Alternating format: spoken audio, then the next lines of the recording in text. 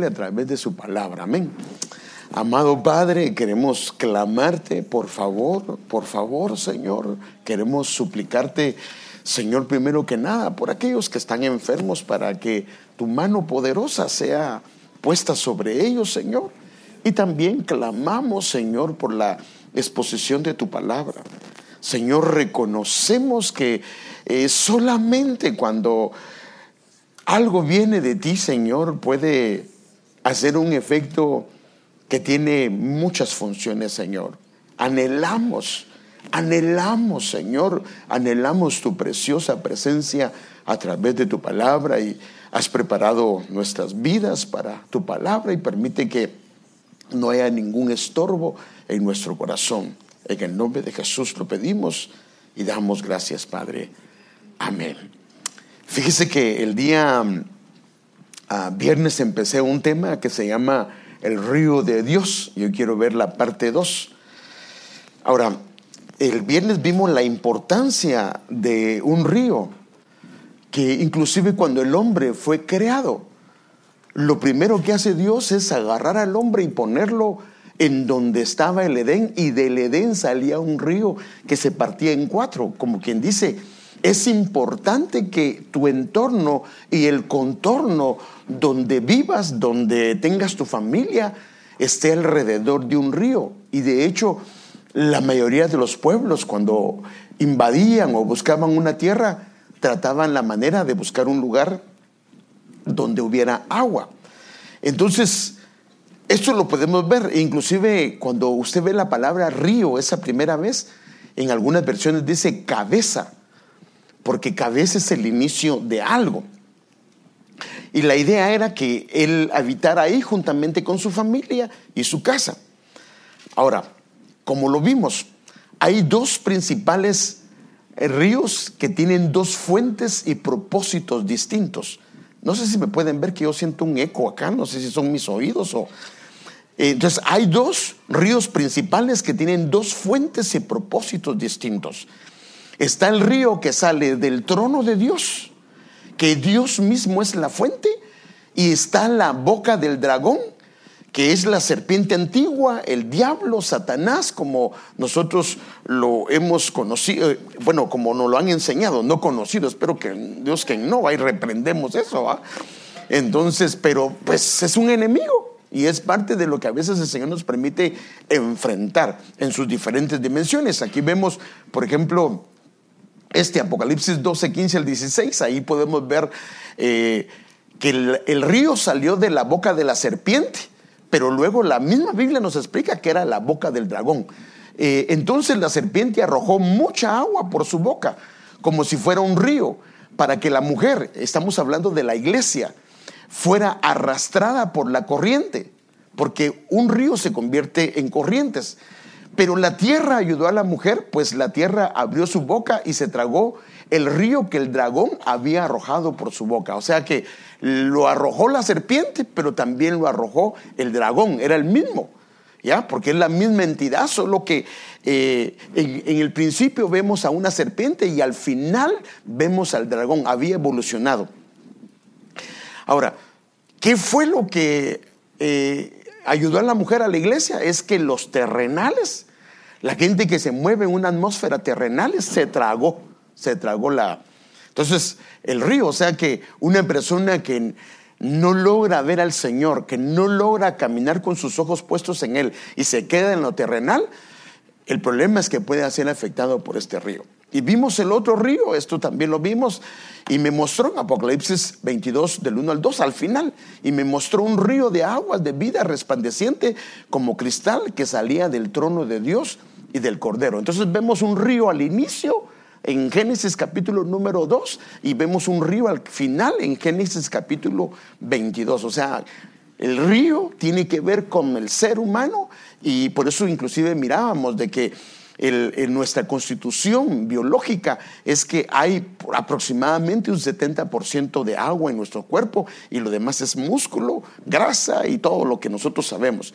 Y la tierra está exactamente en esas mismas condiciones, la tierra física como la conocemos.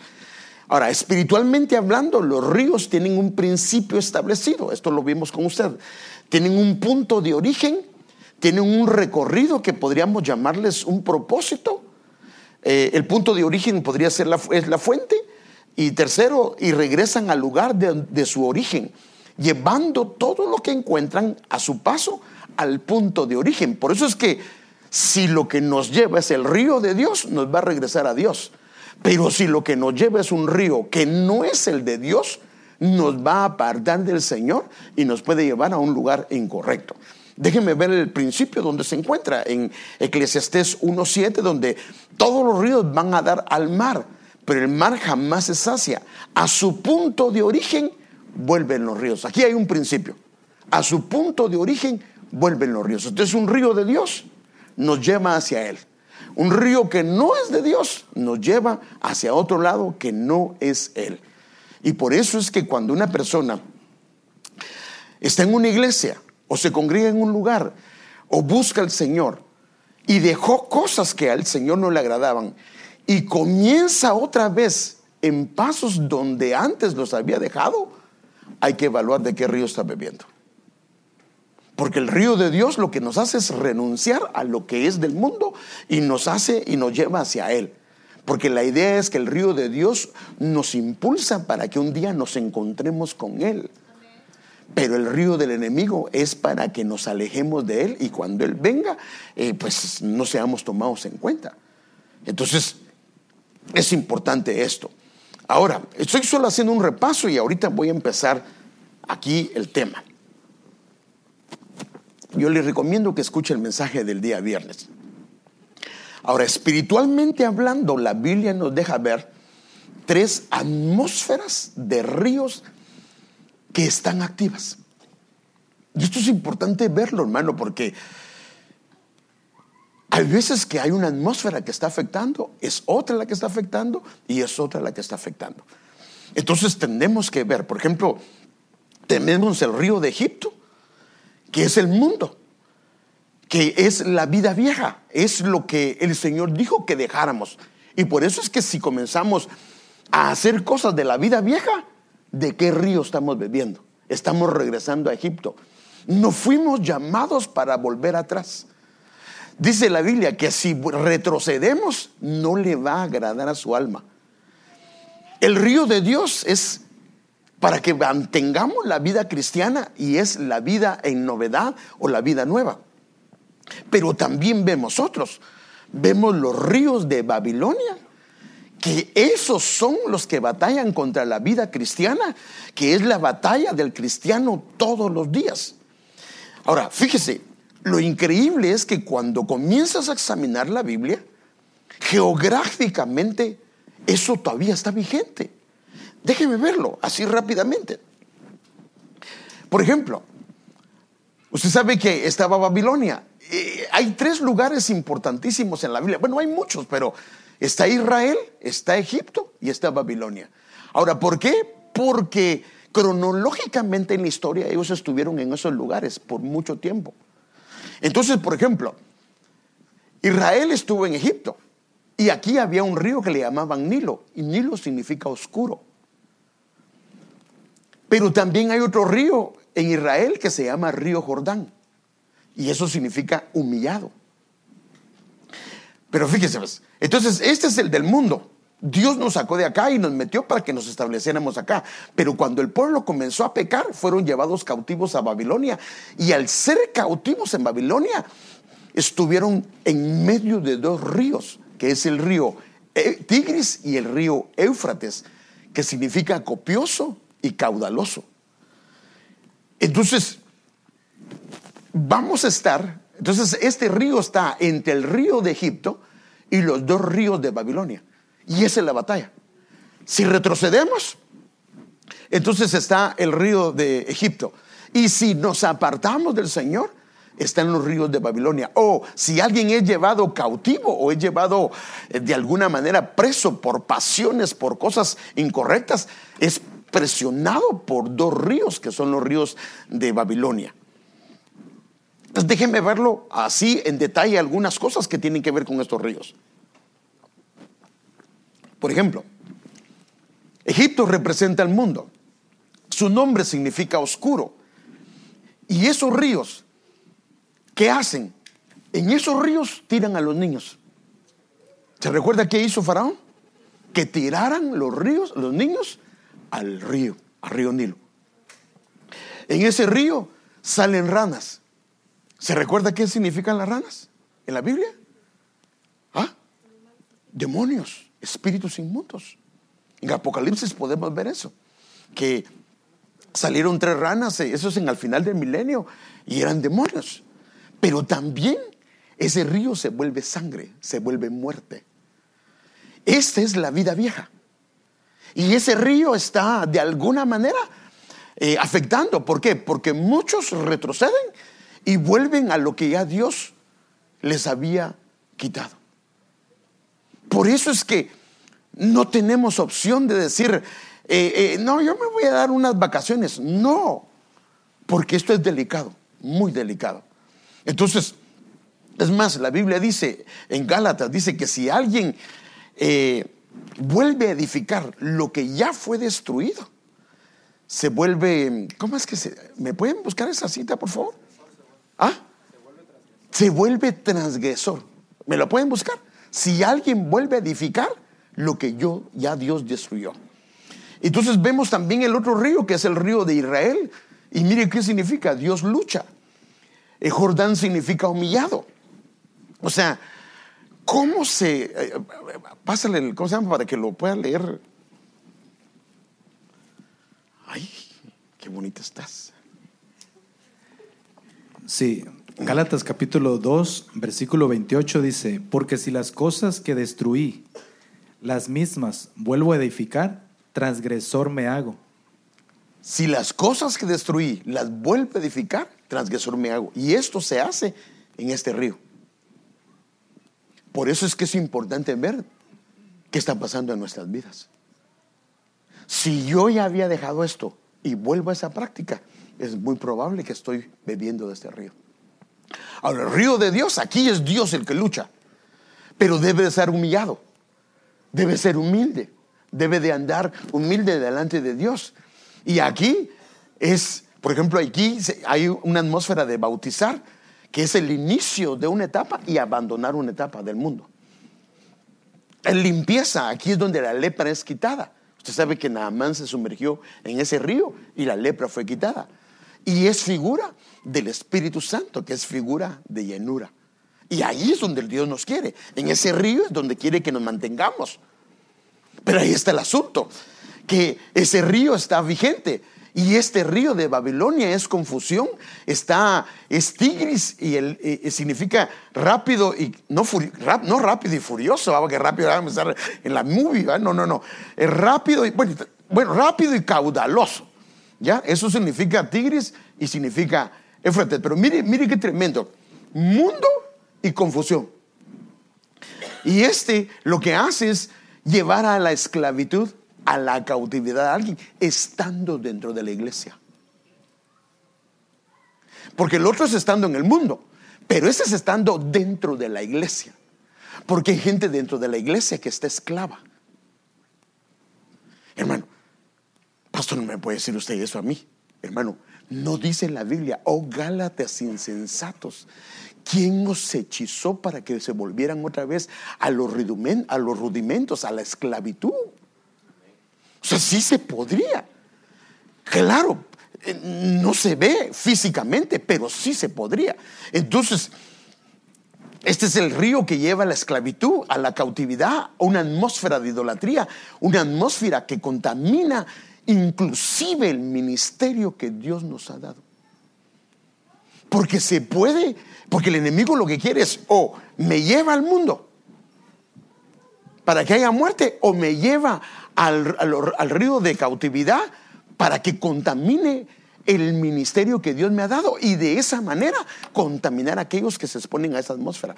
Por eso es que los músicos o los cantores, perdónenme, ellos no deberían de escuchar música del mundo, ni menos tocar música del mundo. Eso no está correcto, porque están mezclando lo que Dios le ha dado, y eso es lo que el enemigo quiere. Y entonces el problema es que, hermano, Hace poquito Héctor me estaba mostrando un video. ¿Dónde está Héctor?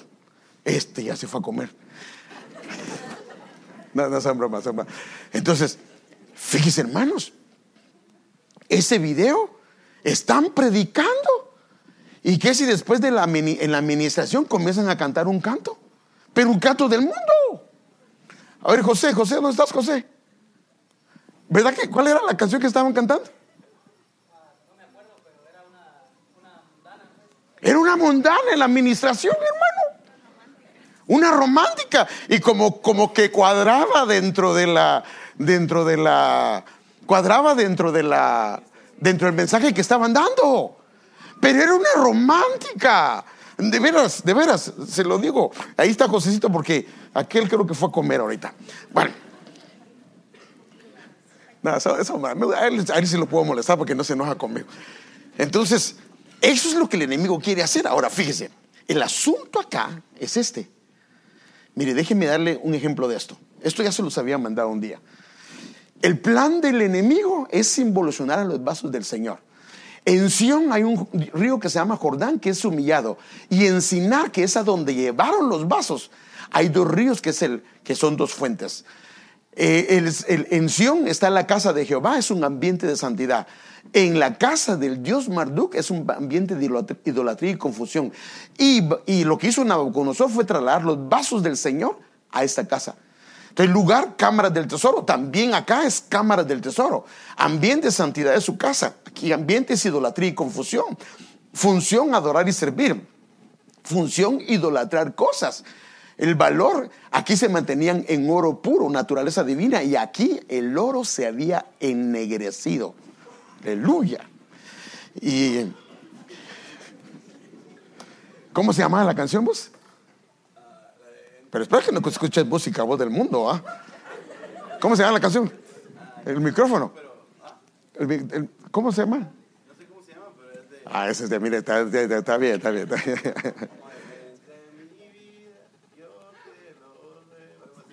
Pero era una canción en la administración. Hermano, ¿hasta dónde hemos llegado? Mezclando la administración con música del mundo.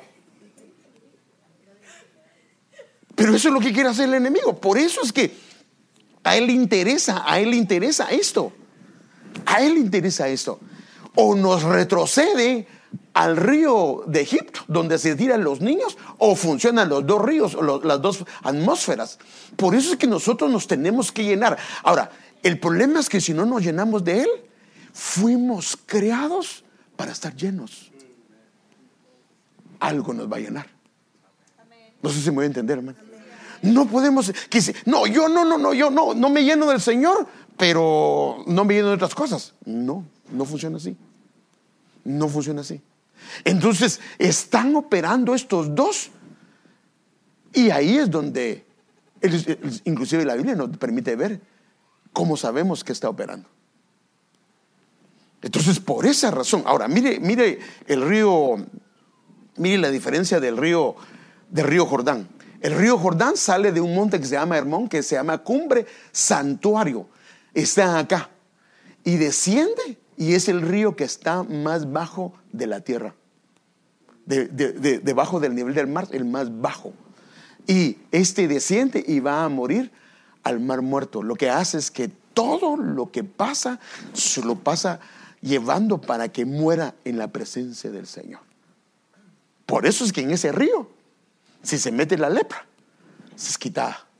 Ahí viene el bautismo. Es necesario que Él crezca y que yo mengue. ¿Se recuerda? Entonces el río de Dios, eso es lo que hace. Entonces vimos también, y se recuerda que solo déjeme ver los resultados y efectos de estos ríos. Los vimos. El río de Dios sale de su trono, y el río del dragón sale de la boca del dragón, y son diametralmente opuestos. Y esto lo vimos con usted. Por ejemplo, el río de Dios se convierte en corrientes, y lo que hace es alegran, traen alegría. Entonces un creyente debe estar siempre alegre. El gozo del Señor mi fortaleza es. Por eso Pablo dice: regocijaos. Otra vez digo regocijaos. Esa debe de ser. No que no hayan problemas, sí, pero los confrontamos. Luego el gozo del Señor nos fortalece. Pero el río de Babilonia, junto a los ríos de Babilonia, nos sentábamos y llorábamos. Hay tristeza. No logramos dejar de olvidar lo que pasó. Estamos recordando todo el tiempo lo que pasó. Y donde los sauces en medio de ella, colgamos nuestras armas. La persona deja de servirle al Señor y abandona el llamado y el ministerio que el Señor le dio. Entonces, sí es importante de qué río se está bebiendo. El río de Dios, no, el río de Dios me va a llevar a que el anhelo de servirle nuevamente. No, porque, hermano, la Biblia dice que los dones y los llamamientos son irrevocables. Ahora, fíjese, este es un pequeño resumen que hice. Que la Escritura nos permite ver que a una fuente de agua también se le llama boca. Si el Señor me lo permite, el viernes quiero hablar sobre los padres, porque los padres son una fuente, son una boca. Pero eso lo voy a hacer el viernes, porque es el inicio o el principio de algo. Déjenme ver unos pasajes para que tengamos pie de imprenta. Fuente de Proverbios 10:11, fuente de vida es la boca del justo. O sea que es una fuente. La boca es igual a una fuente. Mire esta otra versión. Otro pasaje. Eso es otro pasaje. Aguas profundas son las palabras de la boca del hombre. Arroyo que fluye, la fuente de la sabiduría. Entonces aquí podemos ver cómo vincula la fuente con la boca, porque cuando habla de la boca o de la fuente, habla del principio de algo. Mire este otro pasaje que creo que Sergio nos lo mostró también. Miró alrededor y vio una fuente en el campo. Había 3 rebaños de ovejas descansando al lado de la fuente, que era el lugar donde estas ovejas tomaban agua. Había una piedra grande cubriendo la boca de la fuente. O sea, si estamos claros que la boca y la fuente es lo mismo, hermanos. Ahí tenemos la Escritura, ya tenemos pie de imprenta para poder verlo. Pero entonces aquí es donde tenemos que ir, porque vamos a hablar del río, porque de eso es lo que queremos tratar. Entonces, la boca del Señor es una fuente. La boca del Señor es una fuente de donde fluye una infinidad de cosas. Y no hemos podido entrar ahí, pero si el Señor me permite lo vamos a entrar, pero no hoy. Ahora, ¿cuál es la idea? Por eso es que del Padre procede todo regalo y todo don perfecto para que beneficie a su pueblo, para que beneficie a sus hijos. Ahora fíjese, inclusive una de las profecías hablaba de este pasaje. Este es un pasaje que hablaba de la profecía. Porque el Señor da la sabiduría y de su boca, la boca es fuente. ¿Estamos claros en eso? Y de su boca, de esa fuente, proceden el conocimiento y la inteligencia. Y la versión NTV dice el entendimiento. O sea que de él procede. Por eso es que, hermano amado, no solo de pan vivirá el hombre, sino de todo lo que procede de la boca de Dios, de todo lo que sale de la boca de Dios, de todo lo que sale de la fuente que es la boca de Dios. Y cuando hablamos del río, pues lo que procede de él. Entonces, cuando se habla de sabiduría, hermano, por eso es que nosotros, aquí lo que dice es que la sabiduría procede de su boca y debemos de pedirla.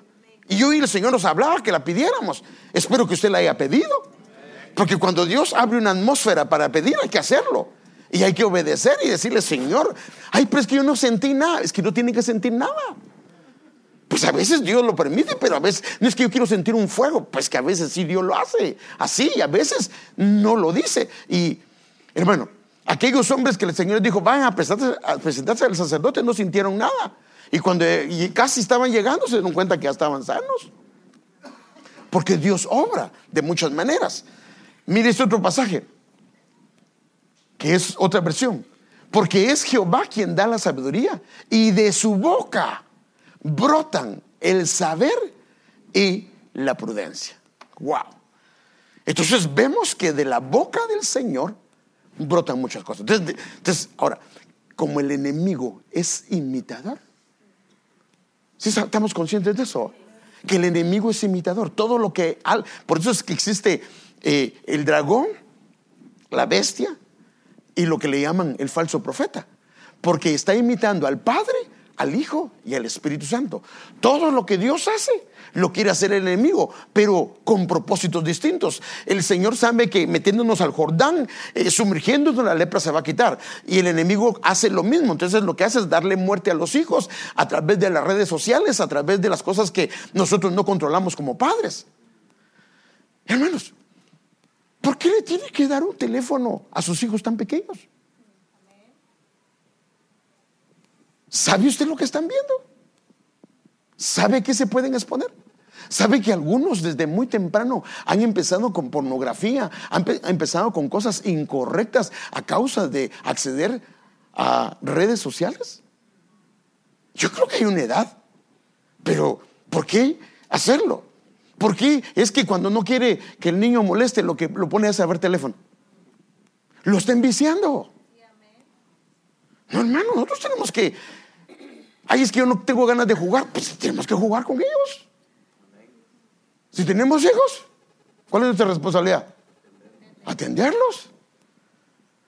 Entonces, porque el enemigo está haciendo que de su boca fluyan muchas cosas, igual que el Señor, pero el enemigo va a hacer todo lo contrario. En vez de traer con los... Mire, hermano, mire, es que es increíble.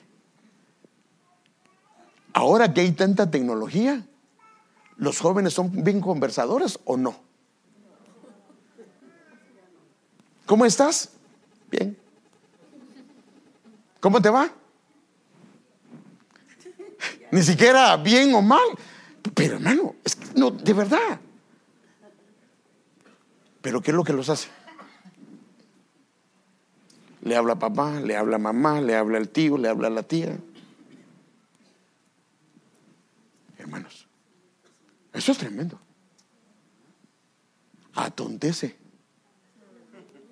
Entonces, mire, pues, porque si el río de Dios trae conocimiento y trae inteligencia y trae entendimiento, ¿qué hace el río del enemigo? Trae torpeza. Todo lo contrario. Pero el problema es que por eso es que papá y mamá, los dos trabajan, llegan a su casa, lo que no quieren es oír ruido de niños. Cuidado, son niños, necesitan atención, tienen energía. Ahora, si usted es el rey, ¿cómo se llama? Pues si tenga personas que los cuiden, pero nos mandaron a atender a los niños. Porque ¿cuánto tiempo pasa su hijo en la televisión? ¿Cuánto pasa su hijo en el teléfono? Y si se lo da para que se lo lleve a su cuarto, ¿cuánto tiempo cree que va a pasar? Según usted, está durmiendo y no se da cuenta que se puede estar perdiendo. ¿Sabía usted que se pueden mandar, que ahora hay un problema? ¿Cómo se llama ese? ¿Sexting se llama? Sexting. Que se mandan los muchachos y las muchachas fotos de ellos desnudos. Papá ni se da cuenta, porque ahora los pueden ellos borrar. Pero hermanos, tenemos que ponernos pilas, cuidar a nuestros hijos, porque son nuestra responsabilidad. Y si se van a acostar, ¿por qué no dejan su teléfono en un lugar? ¿Qué es más fácil? ¿Que el niño se enoje y guardar el teléfono en un lugar? ¿O después estar liberando a alguien que tiene problemas con demonios y con conductas que le van a hacer daño a él y a su matrimonio? ¿Qué es más fácil, hermano? Mejor quitarle el teléfono. Ay, algunos jóvenes me están diciendo, reprendo al pastor. Bueno, son solo consejos, es decisión de cada padre, ¿verdad? Pero tenemos que verlo. Entonces el paso de Israel por el desierto era para que anhelaran el agua que brota de Cristo. Esa es la razón. ¿Por qué los pasó por el desierto? Es porque en el desierto, ¿qué era lo que más les iba a dar? Sed. Sed. Sed. Pero allá tenían al Nilo y ahí bebían y se acostumbraron a beber de alguna manera, genéticamente se acostumbraron a beber del Nilo. Pero ahora el Señor dijo, no, yo quiero que beban de mí. Y por eso los pasó por el desierto, porque Él quería despertar esa sed por Él y despertar la única fuente que podría ser habilitada. Y entonces, mire cómo dice Éxodo capítulo 17:1. Toda la congregación de los hijos de Israel marchó por jornadas desde el desierto de Sin, conforme al mandamiento. Ahora mire, por eso es que quiero hablar de los padres. El mandamiento, si usted va a la versión de las Américas, tiene una nota y dice: a la boca del Señor, a la fuente. O sea, el padre tiene una fuente que es la boca. La madre tiene una fuente que es la boca. Mire, el problema de nosotros es de que nos cansamos de hacer o decir o instruir, pero no debemos de hacerlo, porque es una fuente. Entonces, conforme al mandamiento o la boca del Señor, y acamparon en Refidín. Ahora, mire dónde acamparon: grandes espacios, lugares de descanso. Y ahí les despertó la sed. La idea era que ellos pidieran agua, y que era figura de quién les iba a dar de beber. Y no había agua para que el pueblo bebiera, porque no había agua, porque tuvieron sed ahí, precisamente en Refidín, en lugares espaciosos, porque Dios les quería enseñar que si en ese lugar donde ellos tuvieron sed se abría la fuente, ese iba a ser un lugar de oasis en medio del desierto. Entonces Dios lo que quiere hacer con nosotros es que toda nuestra caminata, aunque es un desierto, sea un oasis. Por eso la Biblia dice que la roca le seguía. ¿Dice así o no dice? La roca le seguía, porque la idea era toda la caminata. Toda la caminata. Mire cómo lo dice. Entonces, ¿qué pasó? Porque este es el versículo 1 y este es el versículo 6. He aquí, yo estaré ahí delante de ti sobre la peña en Horeb, y golpearás la peña y saldrá agua de ella para que beba el pueblo. Y así lo hizo Moisés en presencia de los ancianos de Israel. Entonces, ¿cuál era la razón? Era para que ellos bebieran, pero de una roca que era figura de Cristo. Y por eso la Biblia dice que ellos bebían de la roca espiritual. Ahora, esto se ha mostrado, y hay no recuerdo ahorita, que se llama John, el hermano, pero porque la Biblia habla de que la travesía o el Sinaí es el que está en Arabia, y esta es la roca que se ha considerado que es la roca donde fue partida. Aquí está la partición, está la herida, pero también se ha comprobado que esta piedra tiene erosiones, porque cuando el agua ha pasado deja residuos, y han comprobado esto. A la par de ahí hay altares, hay muchas cosas que lo único es que pudo ser el pueblo de Israel. Entonces, varios pasajes de la Escritura nos hablan de este evento de la roca que se dio en diferentes ocasiones. Déjenme ver los pasajes, pero lo quiero llevar a Cristo, por supuesto. Pero quiero que vea cómo la Biblia lo describe en diferentes lugares. Porque la roca le golpearon 2 veces. Solo que una le dijo Dios que la golpeara, y la otra le dijo Dios que le hablara, pero él terminó golpeándola, Moisés. Esta es la primera que ya vimos. Y la siguiente está en Números, son 2 veces que se dio, 20:11. Entonces Moisés levantó su mano y golpeó la peña 2 veces con su vara, y brotó agua en abundancia, y bebió el pueblo. O sea, en las 2 bebía el pueblo, porque la idea era que en ese desierto ellos aprendieran a beber de Cristo, a beber de la fuente, la boca de Dios. Mire este otro pasaje. Y partió las rocas en el desierto y les dio agua tan abundante como las profundidades del océano. Hizo subir corrientes de la peña e hizo descender aguas como ríos. Este otro pasaje. Abrió la roca y brotaron las aguas, corrieron como un río en tierra seca, porque se acordó de su santa palabra dada a Abraham su siervo. Le estoy mostrando pasajes que hablan de estos eventos. Mire este otro, que convirtió la roca en estanque de agua y en fuente de aguas el pedernal. O sea que esta boca, esta piedra, esta peña era la boca establecida por Dios para que en todo el camino, ellos solo bebieran de él, solo bebieran de la roca. Y entonces viene Pablo e interpreta esto, y todos bebieron la misma bebida espiritual. Entonces lo que está diciendo es: la caminata solo se puede beber con una bebida espiritual. Todas las estancias solo se puede beber con una bebida espiritual. Y esa roca, y es lo que interpreta Pablo, porque bebían de una roca espiritual que los seguía, y la roca era Cristo. Entonces la roca tiene que ser Él. La roca tiene que ser Él. No podemos dejar de beber de Él. Si dejamos de beber, ahí está nuestro problema, porque estamos acostumbrados, fuimos hechos, por eso decía, hay 70% de agua. Si una persona no tiene suficiente agua, se va a deshidratar. Entonces fuimos habilitados por Dios para que estemos bebiendo, y si no lo hacemos, entonces comenzamos a beber de otro lugar.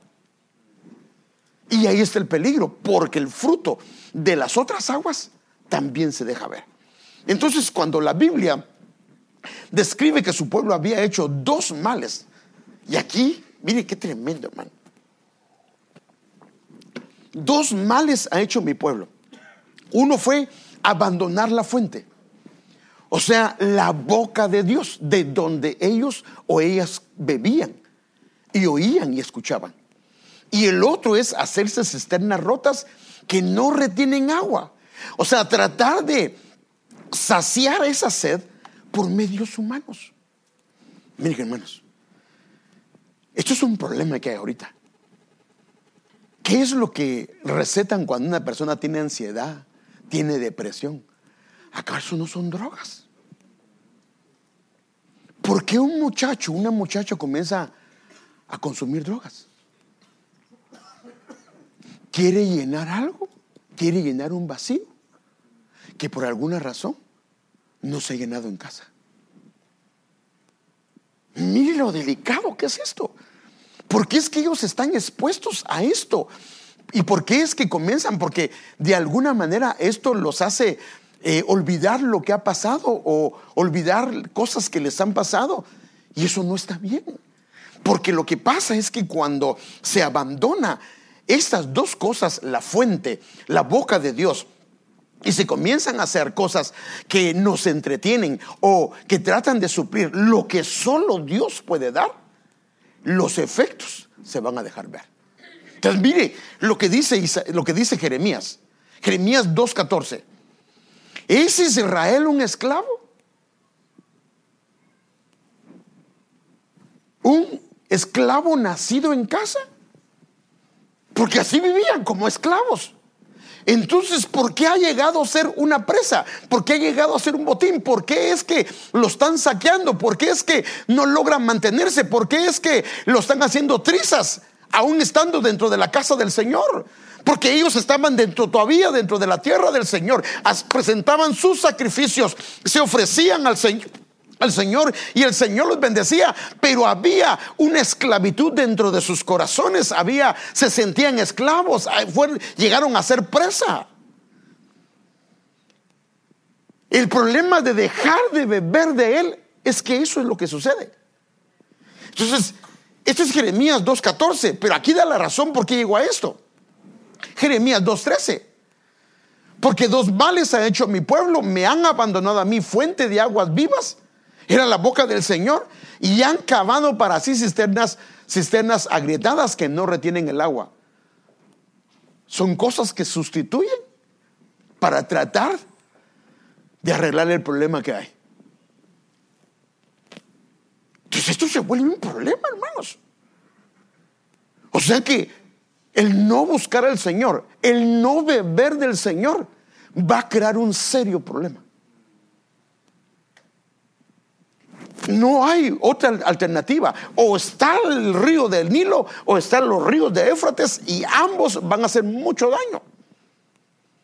Entonces tenemos que beber, y la única manera de que no entren otras cosas es que nuestro espíritu, nuestra alma, nuestro ser esté lleno de Él. No fuimos llamados para estar empapaditos, no, fuimos llamados para ser llenos de Él. Por eso es que el ministerio del Señor empezó con llenura, la iglesia empezó con llenura, y es la promesa que se nos ha sido dada. Entonces no podemos estar secos, porque si estamos secos es un problema. Fíjese, eso fue lo que pasó con Sansón. Mire, cuando la Biblia habla, por ejemplo, de la esposa, la Biblia habla que ella es como una fuente, ella es como un pozo. Y en Proverbios dice: bebe de ella, porque vas a agarrar tus aguas, tu semen, y lo vas a tirar por otro lado. Pero ¿qué pasó con Sansón? Le dijeron: cásate con una israelita. Y él dijo: no, yo quiero otra fuente. quiere una fuente filistea. ¿Y qué pasó cuando vino la fuente filistea? ¿Qué pasó? ¿Qué vino en él? Esclavitud.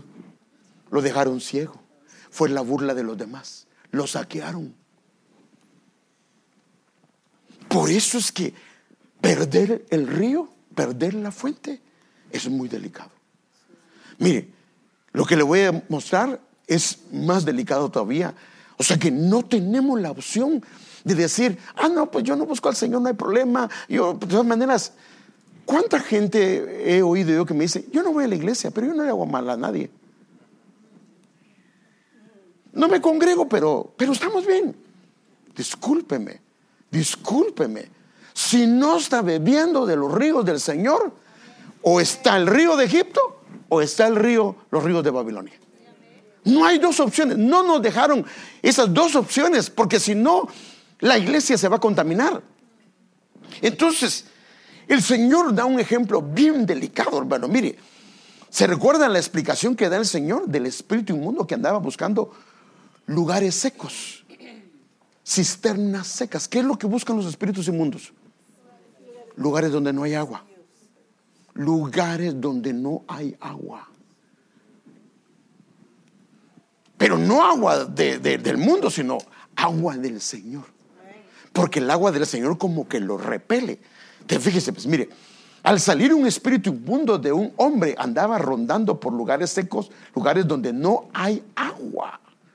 Donde no hay agua. Lo que busca son los lugares donde no hay agua, buscando reposo. Mire qué tremendo, hermano. A nosotros, Refidín es los lugares de descanso, es los lugares de amplios donde hay mucha agua. Pero el enemigo lo que busca es lugares donde no haya agua. Y esos son sus lugares de reposo.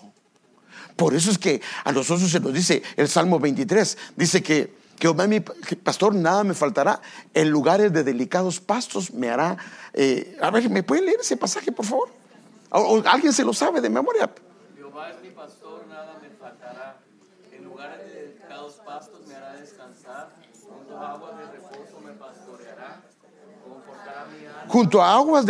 Junto a aguas de reposo me pastoreará. Confortará mi alma. Entonces el reposo para el alma son las aguas del Señor. Pero cuando no hay aguas, comienza a venir ansiedad, depresión, angustia, ira, enojo, todas esas cosas.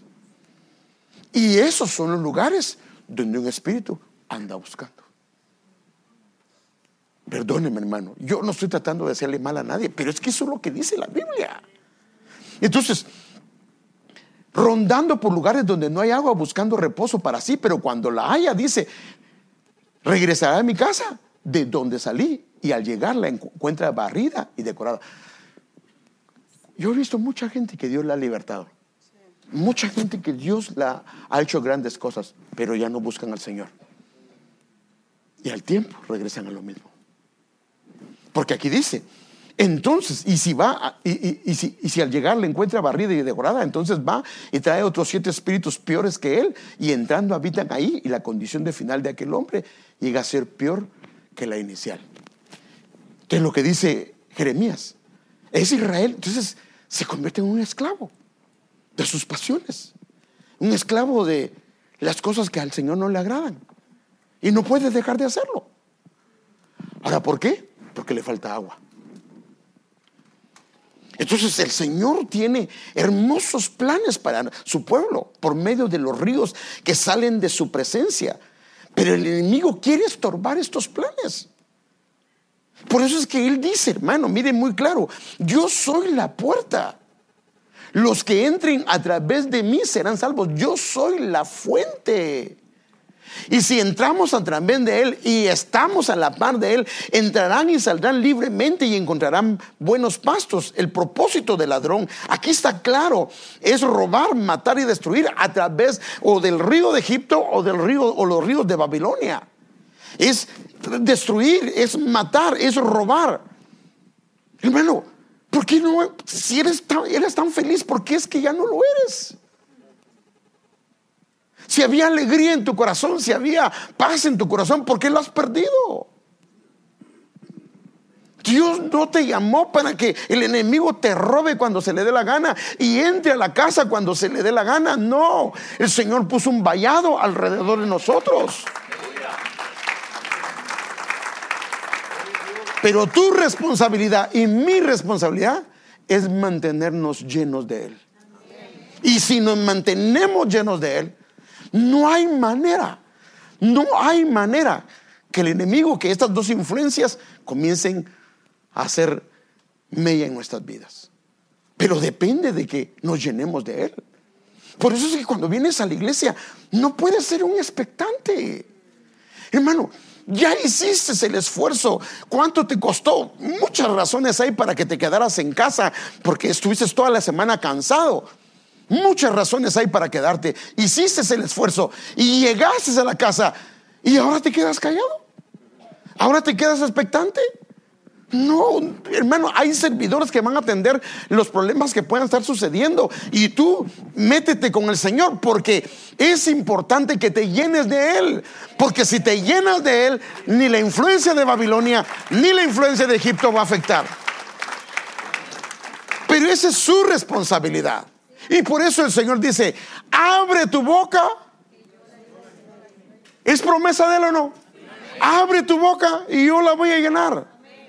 O sea, si le pedimos, ¿acaso, hermano, no nos va a atender el Señor? Si Él nos ama más de lo que nosotros nos imaginamos. Nos ama, y por eso es que Él quiere. Y Él nos dio las claves y dice: no, la manera en que quiero que recorras tu vida cristiana es que Cristo, la roca, esté contigo y estés bebiendo de Él todo el tiempo. Porque si dejas de beber de Él, entonces comienzan a despertarse cosas que no son correctas. Ahora, el Padre es una fuente. ¿Qué están bebiendo tus hijos de ti? ¿Qué están bebiendo tus hijas de ti? ¿Qué está bebiendo tu esposa de ti? Hermano, es tan poderoso eso. De la boca, que es una fuente. No dice en la Biblia, hablándolo en figura, que por medio de la palabra el hombre santifica y purifica a su esposa. ¿O no lo dice? Así lo dice. Así de poderoso es la boca. Por eso es que la vida y la muerte están en poder de la boca. La vida y la muerte. Si comienza a salir lo correcto, hermano, lo que va a salir es vida. Entonces, hoy es un día especial para que, hermanos, si han estado afectándonos los ríos de Babilonia, o nos han estado afectando los ríos de Egipto, y nosotros podemos ver, porque nosotros podemos ser honestos con Dios y decirle: sí, Señor, esas cosas han vuelto a mí y es mi culpa. Y, Señor, renunciar a todo esto en el nombre de Jesús y comenzar. Y la manera de hacerlo es sentándonos a la mesa. Por eso es que Él nos dice: yo soy la puerta, yo soy la boca, yo soy la fuente. Y podemos sentarnos a su mesa para decirle: quiero que por favor me ayudes, Señor. Quiero beber de ti, nada más de ti, porque no quiero que mi tierra se contamine. Quiero invitar a los hermanos que van a traer la Santa Cena que pasen. Quítenme esto, por favor.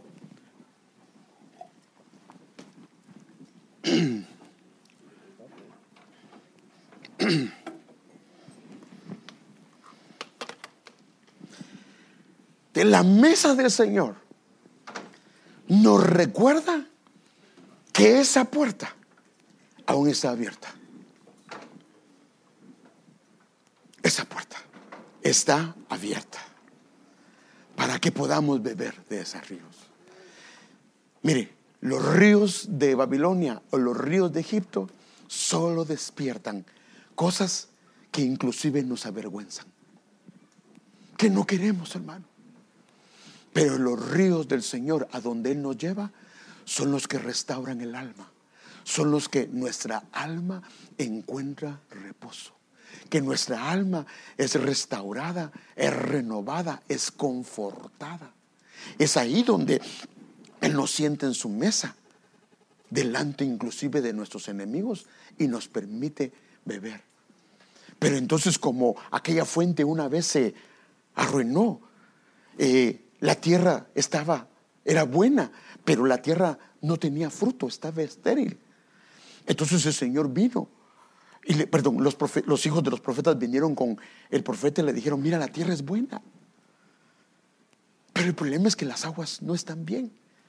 En otras palabras, tu tierra es buena porque fue comprada con la sangre de Cristo, pero tal vez la fuente no está bien. Él trajo sal, la echó en la fuente, dijo una palabra y la fuente se habilitó y volvieron a correr aguas dulces.